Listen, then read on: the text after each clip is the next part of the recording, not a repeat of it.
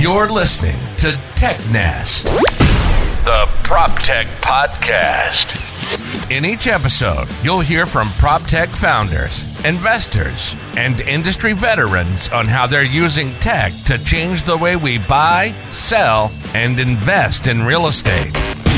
Discover market opportunities, interesting data, growth tactics, and trends driving the industry forward. This isn't just another podcast about making money in real estate. This is about how we live. And now your host, Nate Smoyer. All right, we've got Vikas Gupta on the show. He's the CEO of a company called Azibo. They describe themselves as a unified financial and property management platform for independent real estate investors. What does that mean? Well, it's really an all-in-one solution for those investors, specifically those with less than 50 units. Of course, we talk about Azibo, what they're building, but we also talk about their approach. Vikas emphasizes the importance of delivering delight, a topic I'm very passionate about and believe in deeply. We also talk about some of the changes that have occurred in the rental market brought on by the pandemic, what's going away, and what's sticking around as the new normal, if you will. Let's jump right in. Hey, Vikas. Welcome to the show. Hey, Nate. Thanks for having me. Excited to have you on. It's we were previous competitors, and now we get to be friends. It's the best way to do it. At least then you'll know all the little nooks and crannies of the product to ask me about. Yeah. I've got Vikas Gupta. He's the CEO of Azibo. Azibo is a sort of all-in-one solution for mom-pop landlords. That's how the succinct way I would put it, but specifically for those with 50 units or less. And I'd love to kick it off actually talking about that particular audience, because it's been where I've been playing and where I've focused my last few years of my career. But I want to start in asking you, why focus in on this audience?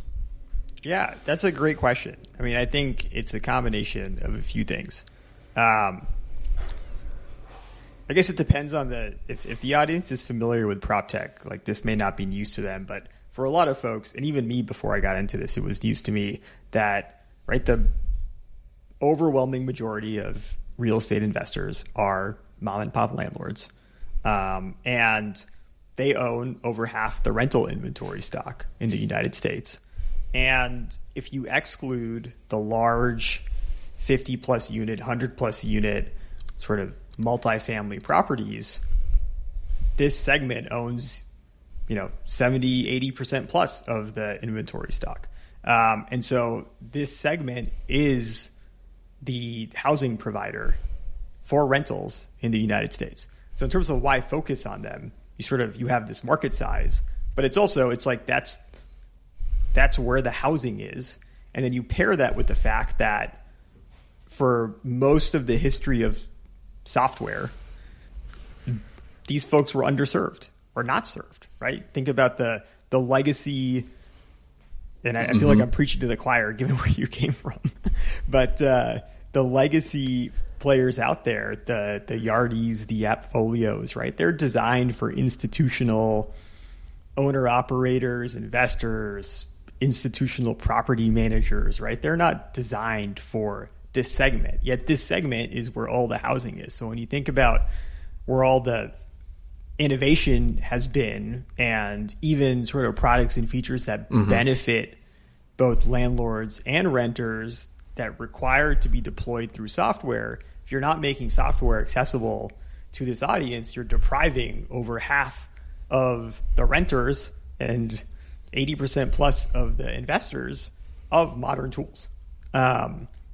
And when I think about some of the products, like rent reporting to build your credit as a renter based off your renting history, like that's a relatively new product, but it's largely deployed through digital payment portals because you need to be able to verify that payment was made and it was made on time. And so if there's no software providing that service to this class of the market, then you're depriving over half of the renters in the United States with the ability to build credit off their rent. And so you can sort of like go down the list of different financial services, financial products that benefit people that are required to be deployed through software. And if the only software that exists serves the institutions, well, you're really depriving, again, over half the country with access to these products and services. Mm-hmm. So I think it's an incredible opportunity to serve an underserved market and really provide real value, not just like a market opportunity from what's your TAM and what's your SAM and can you build an exciting company, but the way I think about it, where do I want to spend my time? Can I actually provide real value to people? Mm-hmm. And there's a real opportunity here to do that. Yeah, and it was only a few years ago that HUD ran the initial pilot program to prove out that rent payments did in fact raise credit scores. They started, I want to say it was Chicago Housing Authority. And, they did that for a year. I had to laugh at this. I was like, wait a minute. So you're telling me HUD has to do an experiment to find out if this works? Like, how do we not know this already? Like, we should just know this. But then probably the most significant tailwind for adoption here, because even after that, there was already credit reporting was kind of becoming a thing that platforms are putting in place. The tailwind effect was California. What did California, maybe you can share a little bit about like what they put in place that's helping drive adoption and awareness of helpful tools such as rent reporting for renters. Yeah, I mean, I believe in California. I say we. I'm a Californian. We passed a law, although we passed lots of laws here. We passed a law saying that for a specific subsegment of housing, and I can't remember the exact criteria, but for a specific segment of the rental housing market, the owners were required to make available rent reporting for credit building purposes to their tenants. And they could charge a fee, I think up to $8 a month or $8.95 a month in order to recover their costs, but they had to make it available to this segment, which is fantastic because, again, we need pushes like that to drive adoption of these products. Building your credit is so important to everything, frankly, in this country. It's probably too important in this country, but it is sort of the gatekeeping access to mobility, because you need credit to get an auto loan. It's the gatekeeping access to homeownership. It's the gatekeeping access, I mean, in some unfortunate cases, to employment, because they'll do credit checks before employment. I mean, it really is a sort of indicator that's critically important. And prior to being able to use your rent, you had to take on debt. The only way to build your credit was to take on debt. So now there's a way where the single biggest expense in your monthly budget you can leverage if you pay that on time every month. It's a great positive indicator, and you don't have to go take on debt just to build your credit. So I think it's incredible. I think it's great. I wish I had been able to take advantage of it. Renting for 18 years prior to buying a house. Yeah, I did exactly what you talked about. Early on, I don't know where I got this sliver of, I don't know if it was advice or wisdom. I don't know what we call it, but I learned early on somehow. Someone's like, "Yeah, you have to take out loans to build your credit score," and I was like, "Okay." So every time I had a big purchase, it was like $1,000 or more. I either went to the bank or, I used online banks, and I would have the cash to buy something, but I would do a personal loan just to like establish. I'm like, yeah, I'm paying extra, but like when you look at the cost of a mortgage. 0.5% difference on your mortgage. Like, we're not talking peanuts here. We're talking significant dollars. And I'm thankful for that. But the rent reporting would have been a whole lot easier to build up a proof of payment history, and that sort of thing. I want to shift a little bit because, I said at the start of the show here, you're kind of like a all-in-one platform for landlords. I'm going to give people, if people haven't checked out Azibo yet, rent collection, applications, lease agreements, insurance, accounting, tenant screening. There's a lot going on there.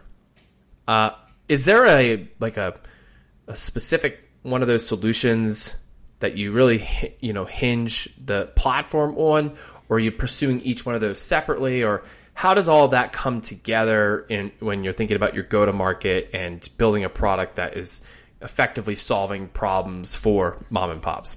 Yeah, That's a great question, and one we wrestle with from a product perspective every day.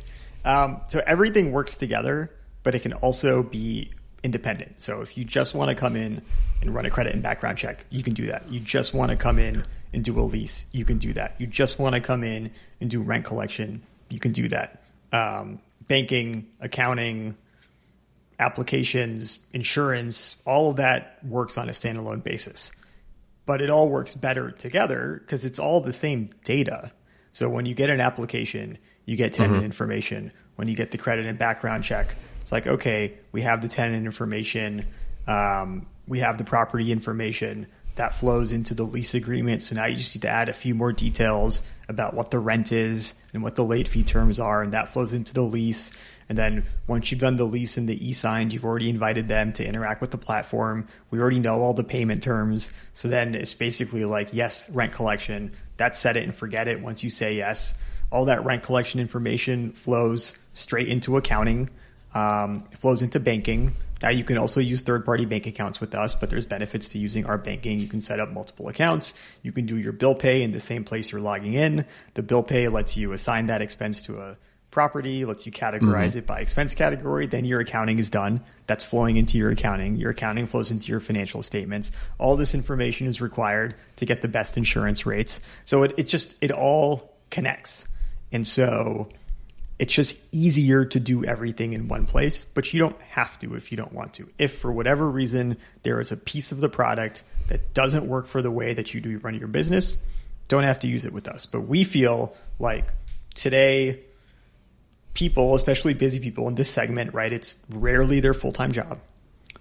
You know, they've got a full-time job. They've got a personal life. This is something you're doing on the side. And being able to log into one place to see how your rent collection is doing, to check your cash, to pay your bills, to screen your tenants, to admit new tenants, to get your lease done, to onboard a new tenant, to offboard an old tenant, return that security deposit, to do all that stuff, to do your accounting, do all that stuff in one place, just one fewer thing to log into, or 5 fewer things to log into, depending on how you're set up, just saves time, right? And our customers have said that on average, they save between 1 to 2 hours per unit per month.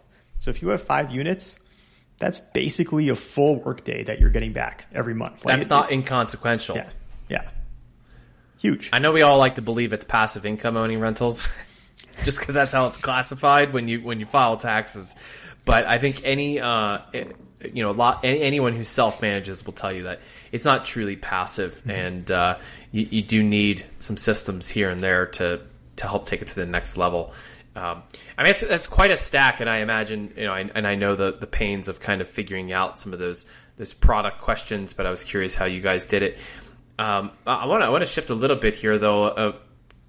We're still in this, like, we're talking about things as post-pandemic, right? We don't talk about things like that when it refers to the great financial crisis. It's already so far gone in the past that we're just kind of like, yeah, that time when like housing and the financial markets collapsed. But we're still really freshly out of the chaos the pandemic brought on. It brought on a lot of change of behavior between owners and renters. I'm curious, what are some of the changes that you've observed in the market, and have any of those changes resulted in long-term, or do you believe they've resulted in long-term behaviors, or is there a shift back, if you will, a regression to the previous mean? Yeah, I mean, I this may not be the best answer for a podcast, but I think it's all nuanced, right? There's no like cut and dry. I think it's especially like in real estate, it's all sort of very market dependent too. I mean, I think a few things that the pandemic accelerated or created is, I think it created a large, or accelerated a movement towards having more first time one unit real estate investors, right? A lot of people who had a drive to, you know what, I need more space, but they held on to their house. Or what we're seeing today, the ramifications of like, I have a 2.5% mortgage that I don't want to let go of, but I need to, move for whatever reason. And so they're holding on to that property, which makes sense, right? If you're sitting on a 2.5% mortgage on a 5 to 9% inflation environment, you should absolutely be holding on to that property. But then they're renting it out, right? And so they're turning into sort of, incidental or first-time aspiring landlords. So I think that's one trend. I think the other thing that when we talked about credit quite a bit, but I think the inflation, this may be transitory. We'll see how it transpires over the next few years. But I think the inflation surge that we saw during the pandemic and coming out of the pandemic, and we're, knock on wood, on the tail end of, has really, and the sort of subsequent interest rate increases have really made credit much more important, so to speak, than it was 3 years ago. Because 3 years ago, the difference between good credit and bad credit was, all right, instead of paying 3%, maybe you're paying 5%. That's real money. No doubt that's real money. But now it's as lending standards have tightened up, now it's the difference between being able to get a loan or not get a loan. Or if you're looking at like used cars, it's the difference between, 8 or 9% and 18 or 20%, right? Like, I mean, it's truly, affordability or access. And so I think that's an impact of the pandemic that's going to take a long time to work itself out. And those are just two, I think, that we're seeing. And then I think, there's other things that maybe not with respect to the specific market we're in, but in real estate in general. Obviously now there's a class of people who can work from home, and that's caused changes in home ownership dynamics. And so it's caused real estate price appreciation in sort of desirable markets from a living amenity perspective, but traditionally didn't have access to job centers. So you're seeing booms in those, right? Places that are close to nature, or places that are, pretty much every place Californians are going. And then the sort of the corresponding drive to space, right? So people who now need a second office or a home office, and whether that's a garage conversion, whether that's moving into a larger space, I think that's also caused certain shifts in the real estate market. And then I guess I keep on saying the last thing, but in certain markets, like my home market of the Los Angeles area, we're still dealing with, all right, how do you unwind the eviction freezes and the rent freezes and sort of those, what were supposed to be temporary measures to keep people in homes during a crisis? How do you now unwind those in a way that is not disruptive to the renters, but is also allowing the owners to start to recoup from some of the financial hardship they have faced, especially if you haven't been able to increase rent in 3 years, and during those 3 years, the total of inflation has been 20 or 25%, right? And especially for the mom and pop landlords, these aren't deep-pocketed Wall Street investors who can always issue another bond and cover the cash costs. It's it's the difference between being cash flow positive and cash flow negative, and your what's supposed to be your nest egg for retirement being actually a leech as opposed to a little bit extra every month.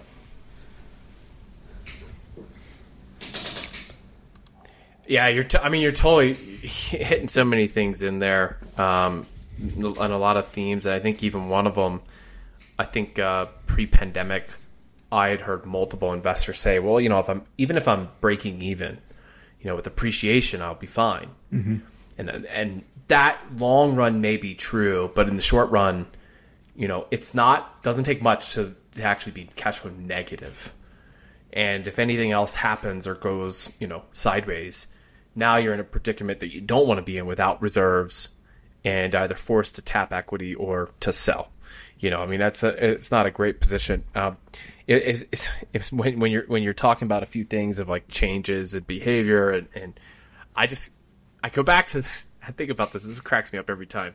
I go back to when it was 3 or 6 months into the pandemic where things actually shut down and everyone had to work from home. When that change happened, we had an article on noise complaints. The volume of traffic to that article skyrocketed. We didn't write for that, you know what I mean? But it was fascinating to experience that, to see that, because because the volume of people searching for how to deal with a noise complaint, I was blown away that many people needed help figuring out that problem. But we just happen to have a well-aged, and indexed article on the topic, and then the volume, 10x'd overnight. Because, like you said, like people's living arrangements suddenly changed. They didn't leave for work. So noise within your building or between your neighbor or even just car noise outside suddenly changes, and I feel for every single person who was stuck at home with their partner in one-bedroom apartments in cities because, half of our bedroom turned into an office, and then I took half the living room when we were in Chicago, and it was just not super ideal, but hey, what are you going to do? That was the sudden change, and that forced us, like many other renters probably, to really think about how do we want to live, where does this want to be, and does this fit the bill? Owners had to respond to that in some way. Yeah. No, even for me and my now wife, we were moving in together and thinking about, do we rent, do we buy?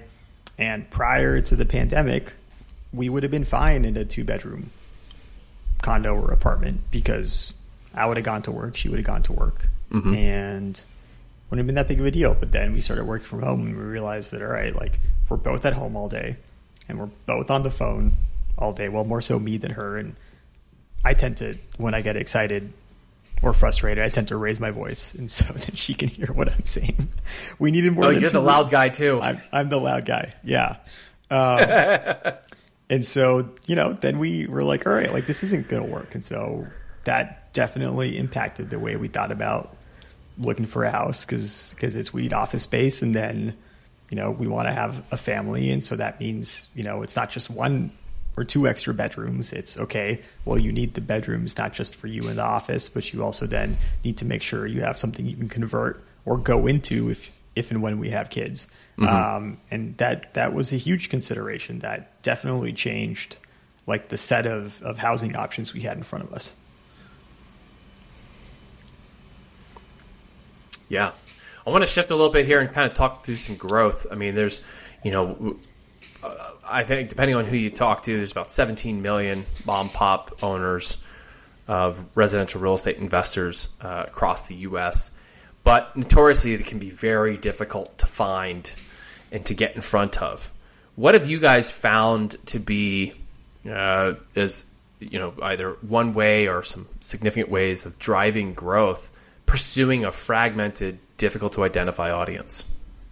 Yeah. That's the $1 billion question, right? How do you go aggregate this set of folks?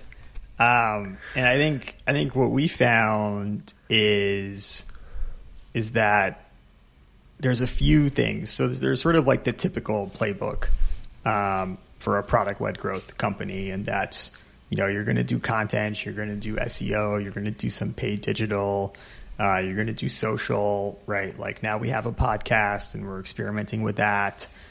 So that all drives a certain amount of inbound.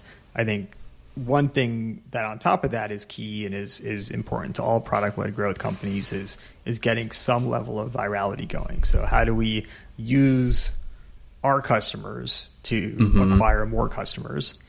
And that's something that really only is going to take off when the product itself is a delight to use. And, delight is an interesting term to use when you're talking about financial management and property management software. Very few, is QuickBooks a delight to use? I wouldn't necessarily say it is. I got to tell you this. I got to tell you this. This is the word delight, because I'm now delighted that you said it. This is the exact word we used at Avail. So I don't know if you've been you were taking some of my notes here prior to, but we use the exact same word because there's something magical about pursuing delight for your customer. And I didn't want to cut you off, but I appreciate that, and I think that is such a there's a lot packed into what that means to deliver, and I think few genuinely aspire to reach that. Yeah, and it's definitely an aspiration. I wouldn't say, we're there yet.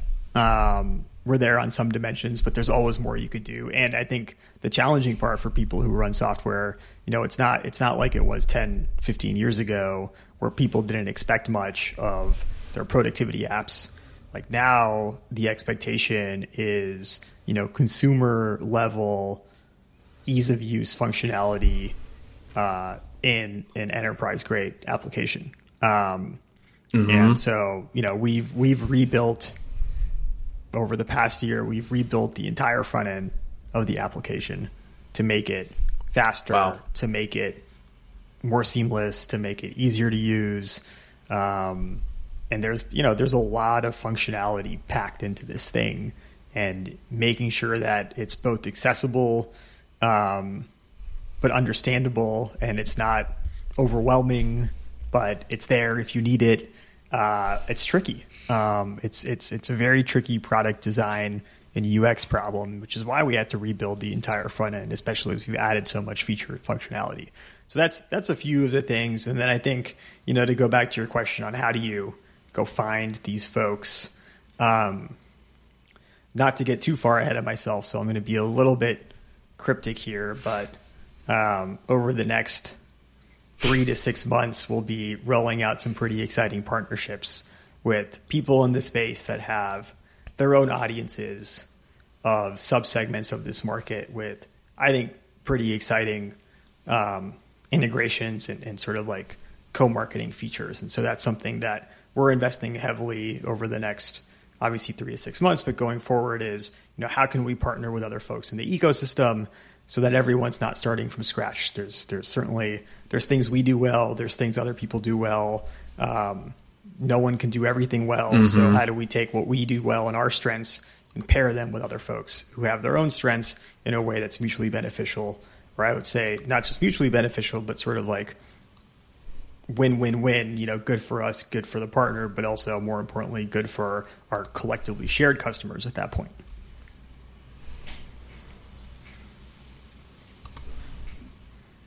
Yeah, I can certainly appreciate that. And keep that cryptic. I don't want you to give away the special sauce because and I know the very first question everybody ever asks, how do you find these mom-pop landlords? I mean, how did you I know they're in my neighborhood, but they block all my calls. They don't open. I can tell you.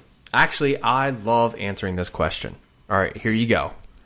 This is the answer that lets everyone down because it tells you everything you need to know without telling you anything. Empathy. The mom-pop landlord in California, in New York City, in Nashville, in the beautiful Silicon Prairie of Rapid City, South Dakota, has the same problems over and over and over. Some are monthly, some are weekly, some are annually. Some only happen when you turn over. Some happen with problem tenants. Some happen with good tenants. Some are financially driven. Some are management driven. Some of them are purely process driven. And some of them are just, life happens, right? If ice falls from the sky or a tornado decides to spin up, right? Stuff happens. So in all those instances, the reason why I lean on empathy is that you have to actually know the problems that your customer is trying to solve for. If it's attached to your product, that's easy. Because if they found you looking for what your product solves for, then they buy. But aside from that, how do they find you in trying to solve the problem for a dispute and who should mow the lawn? And this is where I think I pull this from Steve Jobs, but one of his 3 pillars of marketing that he got from his mentor was to know and understand your customer better than anyone else. And so if you dig deep enough into knowing who your customer is, and then you find the opportunities in the market that matter, you can build your list. And once you've built your list, you've aggregated the audience that's very difficult to reach. And now you have an opportunity when the timing is right for them to make the pitch. That's the playbook. You can execute that for, I think, any fragmented audience, but I'll let everyone else give it a shot. And then you can send me your feedback if you're dissatisfied with my marketing strategy. I'm happy to hear all about your complaints. But you do get what you pay for here. I thought I was going to get something a bit more tactical. I got a few more things I want to ask before we jump towards.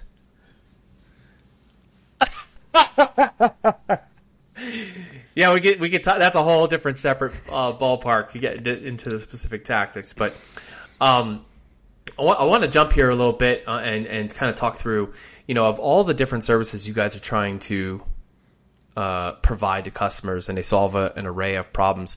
What's perhaps one of the most interesting or difficult problems that you're trying to solve for? I think that's a fantastic question. I think one of the most interesting and difficult problems that we're trying to solve is the accounting piece. Now, we are one of the only, maybe the only, depending on how you count, like platform that has its own sort of fully built-in accounting suite. And the reason I say it's the most interesting is not so that I can say that. The reason we built that is because I think it's the most interesting. And so why is it the most interesting? First, one of the big benefits of real estate as an asset class is taxes. And in order to maximize the tax efficiency or the value of the tax benefits of your real estate investments, you need clean books. And the better your accounting is, the better you're going to be able to maximize your tax advantages. So there's this huge value driver in real estate that is entirely predicated on someone's ability to have clean books, which is not something that you learn in school unless you happen to go to school for it. It's not something that's fun. It is very much a eat your broccoli type problem, which is what makes it interesting. It is critical. It is important. It is a value driver. No one wants to do it. No one wants to think about it unless it's tax time. No one wants to touch it. And so I think it's very interesting because I think what we've tried to do is make it as approachable as possible, which is fully integrated into the income, fully integrated into the expense side, and make it work out of the box. And the question that I get a lot, and I got this from my board, and I got this from my investors, is they're like, why are you spending so much money building accounting when everyone just uses QuickBooks? And QuickBooks is just not good for real estate investors. It's just not designed for them. I love QuickBooks, oddly enough. I love it for my business. Because the small mom and pops also don't use QuickBook. Yeah. Well, a lot of them do. I mean, a lot of them, their CPA says go sign up for QuickBooks. Small mom and pop landlord don't use it. I think it's a mix. I mean, certainly we've heard that my gosh, my CPA told me to buy it, so I bought it, but I never log into it. That's so I guess they're customers, but they're not users. But I think, what we've tried to do is really make it so this audience can get the tax benefits. And, we've partnered with real estate CPAs to really design it to work for this audience.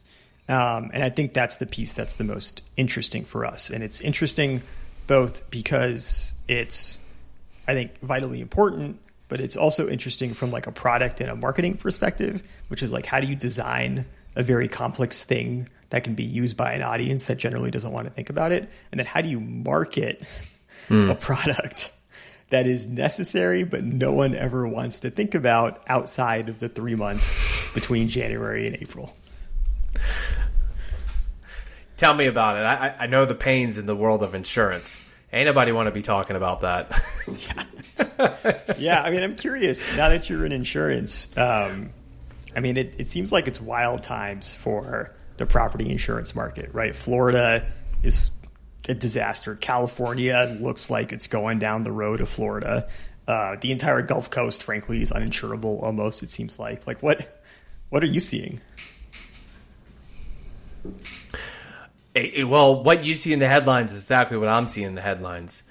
It just makes sense. And I think I forget her last name, but Daryl, who's an economist at Redfin, shared a handful of articles that I thought were fascinating and excellent covering this topic just a day or two ago on Twitter. And the reality is that when it comes to higher risk or disaster-prone areas, in the last few years, the amount of emigration throughout the country has increased.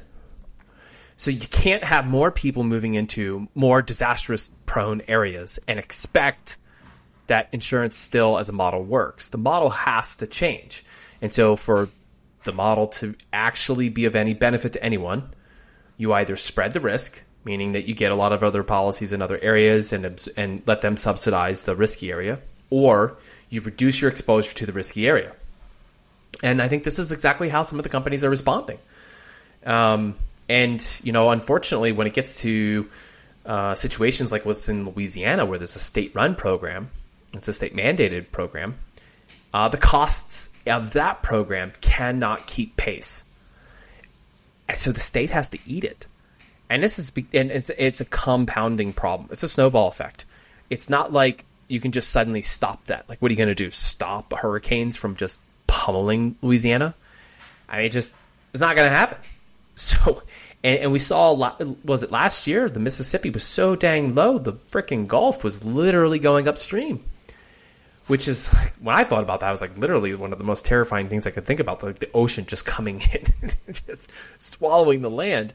And it might be hyperbolic to put it that way, but I think that ultimately the reality is here, there's going to be a lot of good risk that companies are taking, and then they're thinking about long-term and preservation of their book of business, ability to actually cover losses. And there's going to be those who see opportunity in gambling.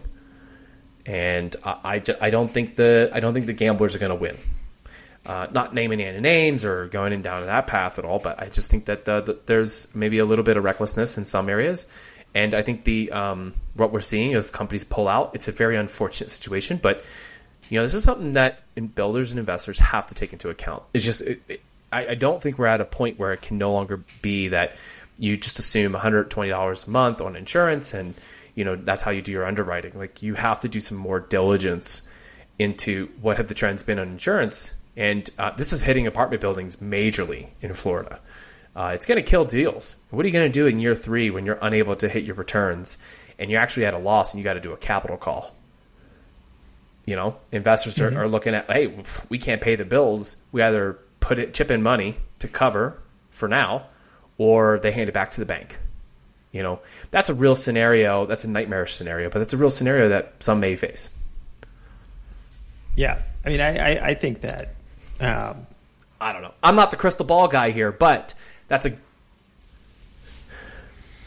I was just saying that I think that some of the Go ahead. discipline, for lack of a better word, that may need to get put onto some of these relatively uninsurable places is going to come from the lenders, because ultimately, the lender is going to be left holding the bag if the equity holder can't afford the property anymore, and the lender is a little bit removed. So, the state's not going to point the finger as quickly at the lender for saying, hey, you're jacking up your rates. The way they do to insurance companies, right? The insurance company is always the bad guy. And so regulators have a lot of ability to tell the insurance companies and try to force them to subsidize, which is why they pull out. But, there's a negotiation happening there. But I think if the lenders start to say, you know what, like, this is going to be uninsurable or is uninsurable, we're just not going to lend, then something is going to happen in the market.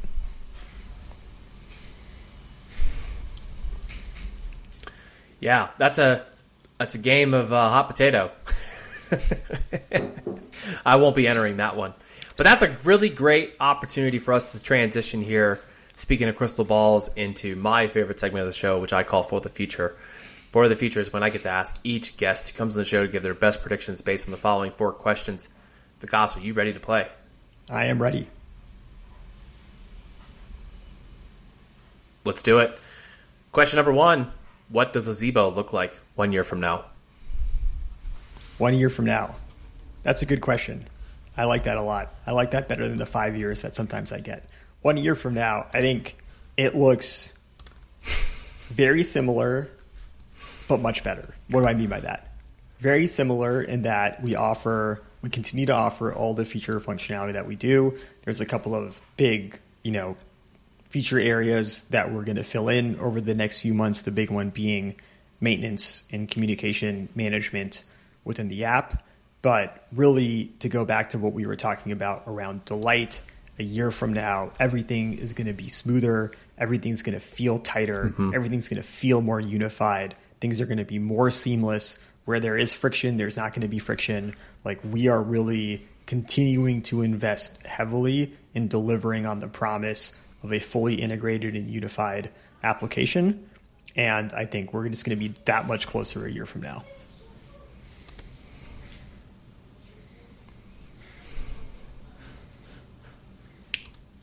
Awesome. Question number 2 on For the Future.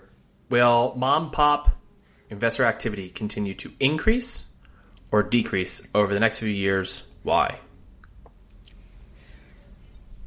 I think the long-term trend is increase. I think over the next few years, probably decrease as... And I guess this is where I wish I had a crystal ball on interest rates. But I just think as long as loan rates are 7, 8, 9%, it's just really hard to make a lot of investment deals pencil. So I think what we're going to see is the short-term trend of the sort of first time one unit because I own a property and I move. That's just going to continue. And I think that class of folks is going to grow. I think I already have a portfolio and I'm looking to add to it. I think there's already been a significant slowdown in investor deal activity in general. And I think that's going to continue to be slow as interest rates stay high because, pricing disconnects don't quite normalize that quickly in real estate because people don't sell unless they have to. And so that's sort of what I would say over the next few years.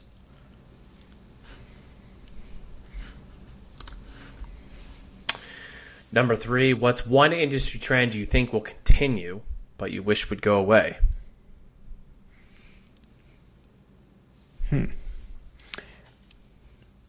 I think the institutionalization of SFR real estate investing is only going to continue, but I wish it would go away. The reason I wish it would go away is not so much because I think that set of investors are evil or that they're taking over the market. I actually think that it just creates a lot of noise that lets people avoid the harder discussions and the more real discussions around how do we make housing more affordable for folks. So when you can say it's the institutional, it's Wall Street buying up all the homes, which if you look at the data, right, it's like a couple of percentage points. It's not like they're buying up half or 70% of the homes. But when you can say those Wall Street fat cats are buying up all the homes, that's an easy headline. It's easy for people to blame. And it lets you avoid the discussion of around, all right, in many of these markets, you just need more supply. And at the end of the day, you just need more supply. That's you're not wrong. Yeah. Last one here. What's one thing you believe will dramatically change or fade away in real estate as a result of tech advances?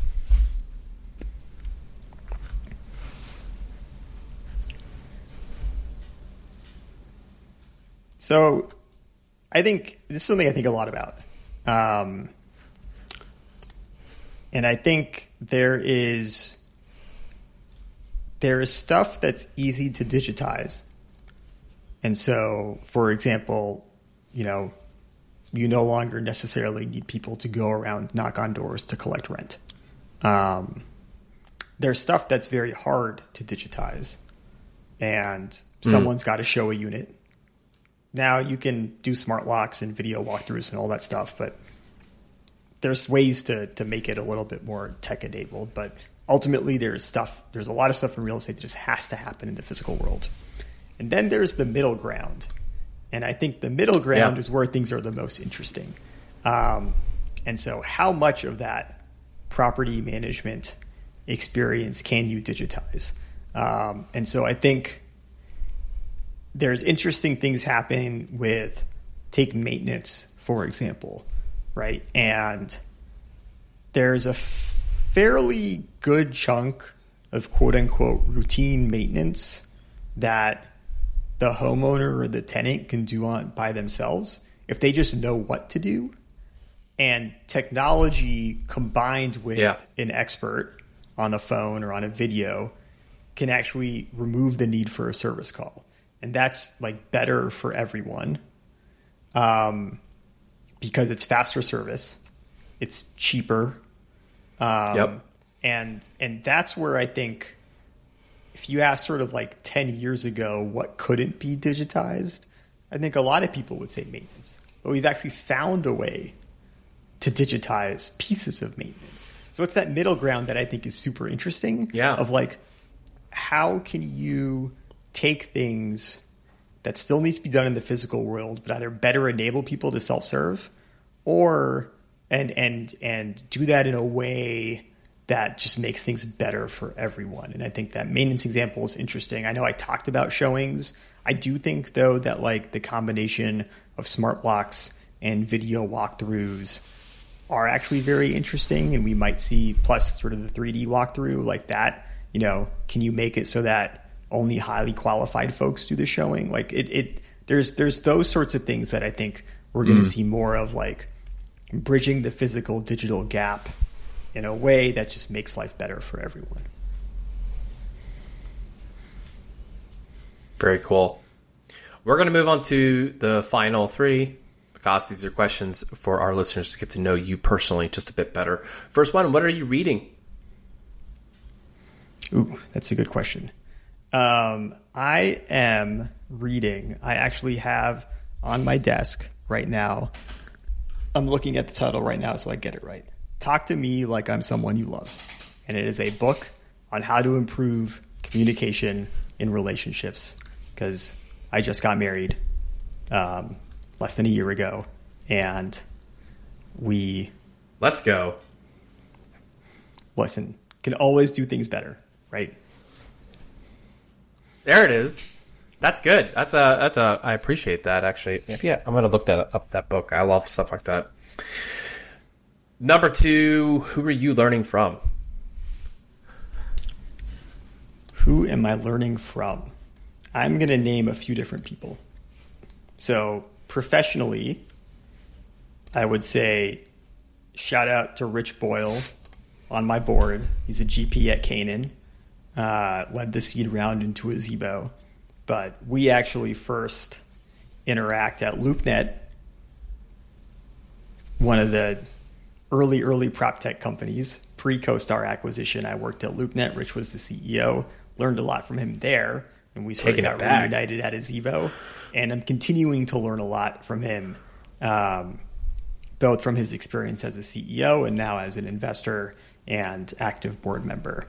And then shout out to my wife, who I'm learning a lot from. She is a communications specialist in the field of global health, MD, PhD, significantly smarter than I am, but different places where she has a lot of excellent advice. She produces a podcast for the World Health Organization. So as we've gotten our podcast off the ground, she has been an invaluable source of advice. And then, like I said, trying to be better every day about communication.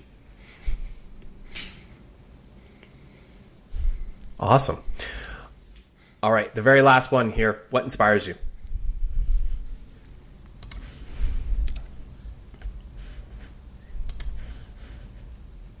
One thing that I love about, and I've been working in tech since 2006,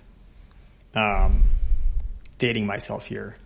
One thing that I love about technology, and this sort of, to wrap things around, goes back to, I think, the first or second question about, why I like this market segment, or sort of what attracted me to it, is really the ability to provide new innovative products and services to people in a way that's going to fundamentally transform their lives. And whether it's enabling a real estate investor who does this on the side to use the 10 hours a month they get back by using a platform like ours, whether that means they get to buy another property or 2 more properties, or that means they get to play with their kids for 1 more day a month. Like, it's go do what you want to do, right? Go live your life. And I can help be a part of that.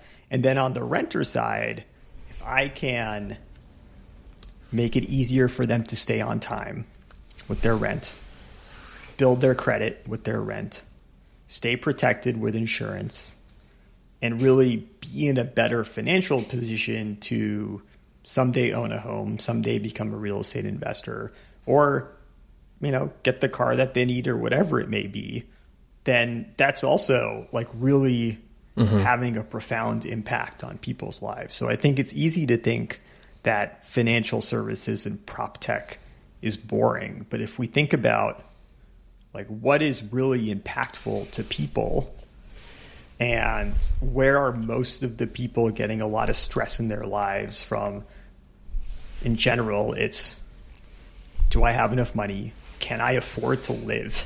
Frankly, like, can I afford to live? And anything I can do, or am I working so hard that I can't spend time with the people that I love, or spend time with the things that I love doing? Anything that I can do to help take some of that out of their life, that's what keeps me going every day. It's super cool. Vikas, it's been great. Thanks for coming on the show. There's 2 things I'm going to ask you for. The first one, please go ahead and give a plug for your own podcast. Yeah. So our podcast is the Hacking Real Estate Podcast. I co-host that with Brandon Hall, who you may know as the Real Estate CPA.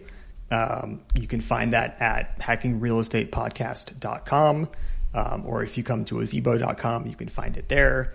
We publish on all the major platforms, Spotify, Apple, the app that I use, Pocket Cast, which is niche, but I made sure that we publish there so I could listen to it. Wherever you want to listen to it, you can listen to it.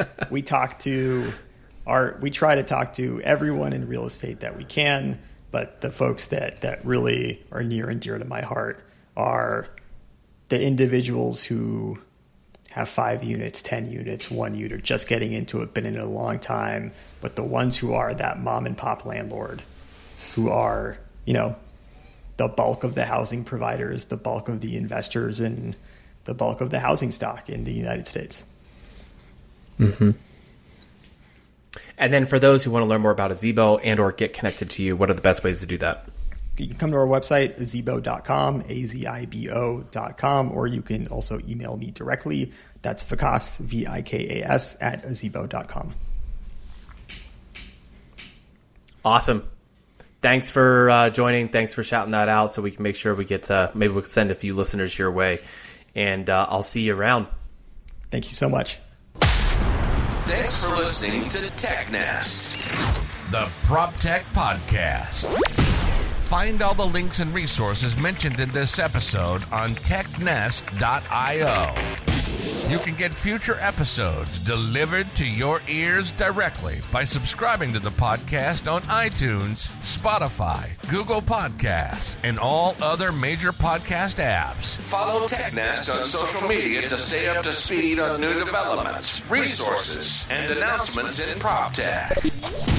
Your support is greatly appreciated. There's 2 ways you can directly support this podcast. Share episodes you find interesting, and then leave a review of the show in the App Store. From Nate and the TechNest team, thanks for listening.